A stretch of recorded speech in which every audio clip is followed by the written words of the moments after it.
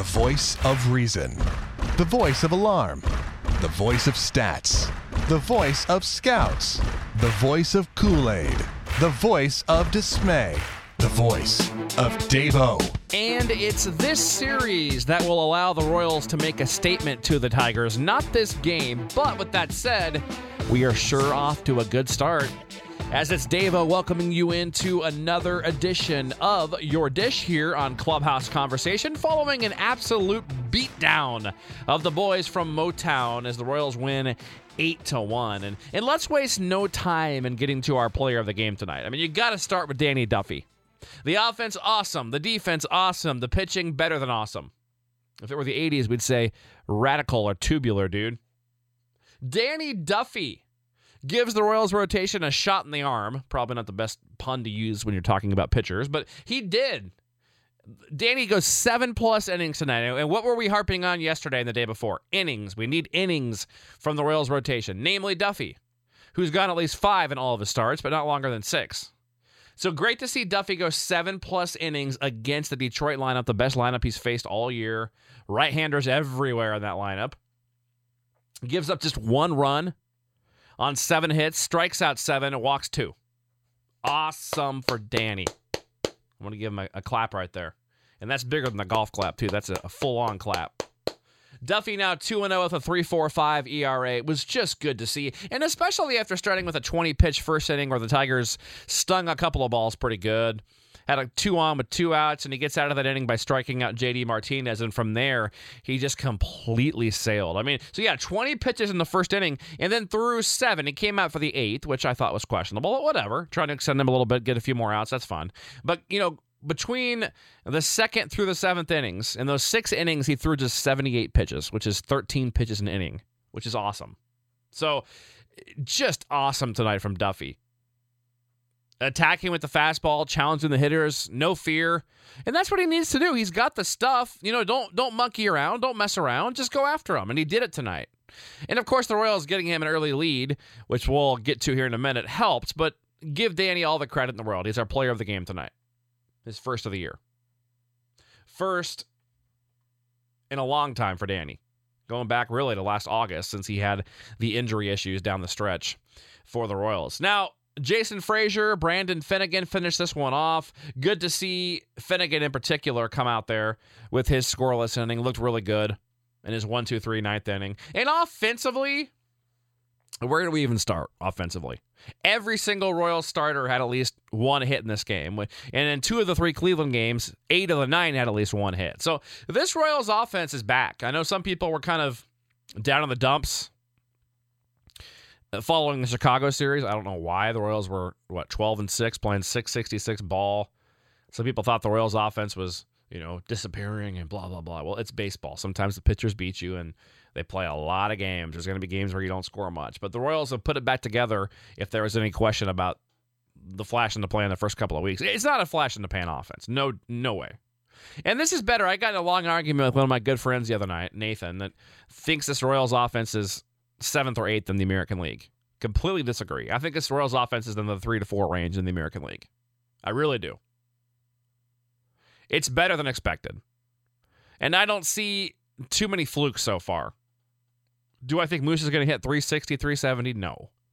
Do I think Kane's going to hit about 300? Yes. Do I think Moose will? Yeah, right around there. Do I think Hosmer will? Yeah. I mean, Morales it's not really that big of a surprise what he's doing, and who knows what Alex Rios will do. He'll be a big help for the Royals as well. So when we talk about offense, let's talk about Alfredo Simon's line tonight. 4 1/3 innings, he allowed 6 runs on 9 hits with 2 walks. Struck out 6, who cares? Gave up 6 runs. So in 4 1/3 innings, he gave up 11 base runners. The Royals with a 2.5 whip just about against Simon tonight. Who'd given up 1 hit all year to a right-handed hitter? The Royals just mauled him. Got good swings all night. When they made contact, they hit the ball hard. Let's go through the Royals lineup tonight and start off by talking about the extra base hits. Huge home run by Eric Hosmer, obviously, with 2 outs and a man on in the 3rd inning to extend that Royals lead to 3-0. Absolute monster shot, 420 feet to straightaway center. Royals with 4 extra base hits overall with those 2 walks. The home run by Hosmer, and then there were doubles from Moose, Morales, and Perez. Mike Moustakas, let's talk about him. The bunt hit in the bottom of the first, was that not a beautiful thing? You couldn't have rolled that ball any better. Again, the Tigers, just like most teams, continue to play him as a dead pull hitter. I don't get it. At this point, teams are just being stubborn. You look at his spray chart, he's getting the ball much more to left field when it gets hits than he is anywhere else in the diamond. He's wearing out left field. Why would you still do that? I mean, I'm fine with it. It's working in the Royals' favor, but at some point, take the stubbornness away. My gosh. I would have to think that surely the Tigers are going to adjust to that by tomorrow or Saturday, right? If not, whatever, just keep wearing them out. But I love seeing that from Moose. That's one of my favorite at-bats of the night. Kendrys Morales. Wow, how big is he? He just continues to get the big hit for the Royals. Hits the ball hard. Has a pretty nice approach. I mean, he goes up there and gets his money worth. He's going to strike out a bit. He's going to swing a lot. Not going to walk a ton. But he's getting the job done. Hitting the ball hard, driving in runs. That's what he was brought here to do. And he's a lot faster, by the way, than I thought. And defensively, for the Royals tonight, a couple of things stuck out. First of all, let's give Jarrod Dyson a lot of credit in right field. I mean, you go back to that game against the Twins in Minnesota, the Wednesday or Thursday afternoon game, where the game Vargas was pitching, where Vargas deserved better. I mean, there were a couple of plays that had to have been made that weren't. There was some very shaky defense by Dyson in right. Enough to the point where he didn't play again in right field for about 10 days, where Paulo Orlando was starting every day. And the Royals were scared to put him back out there. Ever since then, though, the last 3 games, Dyson's looked really good, especially tonight. That catch he made in, I believe, the 6th inning when he went running there in the right center field alley near the warning track, ran forever, covered 5 acres, it seemed like, to get to that ball. Off the bat of Ian Kinsler. Huge job. Huge. Just a great play by Dyson. He looks good out there the last couple of games. That bodes well for the Royals, obviously, and for him in his future.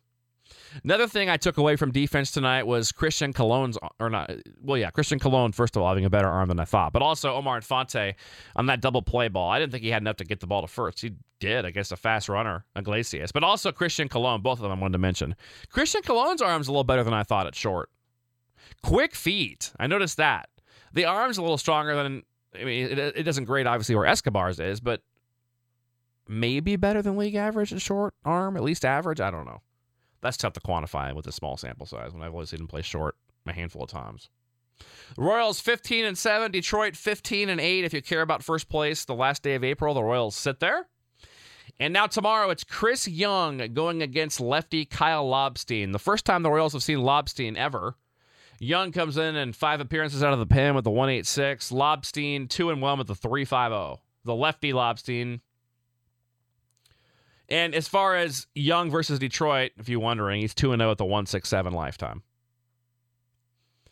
I like the Royals tomorrow. As we talked about coming into this series, they had to get, in my opinion, if you want to get 3 wins, you have to win the first 2. Have to. Realistically, I still want the Royals to win these first 2 because they have the clear advantage in the first 2 games. And yes, you've got a spot starter and a kid in Lobstein who's been throwing the ball pretty well. And Detroit's a damn good team. So I know it's a little iffy to say the Royals have a clear advantage tomorrow night, but I think they do. Chris Young's no slouch. He was a starter last year, put up great numbers until the month of September, and has had success against Detroit a little bit in the past. I like him a lot in that ballpark, getting his pop-ups against a lot of right-handed hitters. Young knows how to exploit guys. There are certain pitches they can't get to. Very intelligent pitcher out of Princeton, the 6'10 righty, and I look forward to seeing what he can do tomorrow. I think the Royals will have a nice approach against Lobstein. Take him the opposite way. Take him up the middle opposite way. It should be a fun game tomorrow night at the K with sellouts the next 3 nights, standing room only. Saturday, slight edge to Detroit, but you've got Edinson Volquez against David Price. Both pitchers are great. We'll preview that more as the weekend goes on. And then, of course, Sunday, the matchup, Jason Vargas and Anibal Sanchez, which I don't like at all. Don't like that game at all on Sunday. So let's get the win tomorrow. Guarantee yourself the split. You get a split in this series, it's fine. You get 3, then it's a statement. It's successful. It's a statement. That's a nice way to start the year if you can get 3 against the guys who owned you last year. And I'm aware it's going to be May 3rd when this series ends. It's tough to say there's a real true statement delivered on May 3rd. I understand that. But to me, it would be at least a little bit. So we'll have it for you again tomorrow night on Clubhouse Conversation. A beautiful win in game number 1 of 4 against the Detroit Tigers. Let's keep it rolling. And I got to put in a plug real quick for our interview that we had with Jorge Bonifacio, the Royals' number 9 or number 10 prospect, depending on who you listen to. It is up, posted here on the site. Jorge Bonifacio playing in Northwest Arkansas, the right fielder.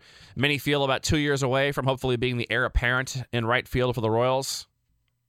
Check out 15 minutes. Take some time and listen to that. He's a nice kid. Get introduced to him. Hear about life growing up in the Dominican Republic. It's Emilio Bonifacio's brother. Very interesting interview here on Clubhouse Conversation. So check that one out. One other plug. There's a fairly new feature on the site called Hit and Run that you'll see at the top. And that is the kind of the Cliff Notes version of each former player interview. So if you don't have an hour and a half, because a lot of these interviews are 45 minutes, hour and a half. I get it if you don't want to listen to the whole thing or if you're too busy sometimes. Go through, there's some of the highlights, kind of the Cliff Notes from, each former player interview, the 5 different clips from each one. So I encourage you to click through there, Royals fans, build your Royals history knowledge, and just be entertained. Here's some damn good baseball stories. It's all about Royals baseball here on Clubhouse Conversation. Have a great night.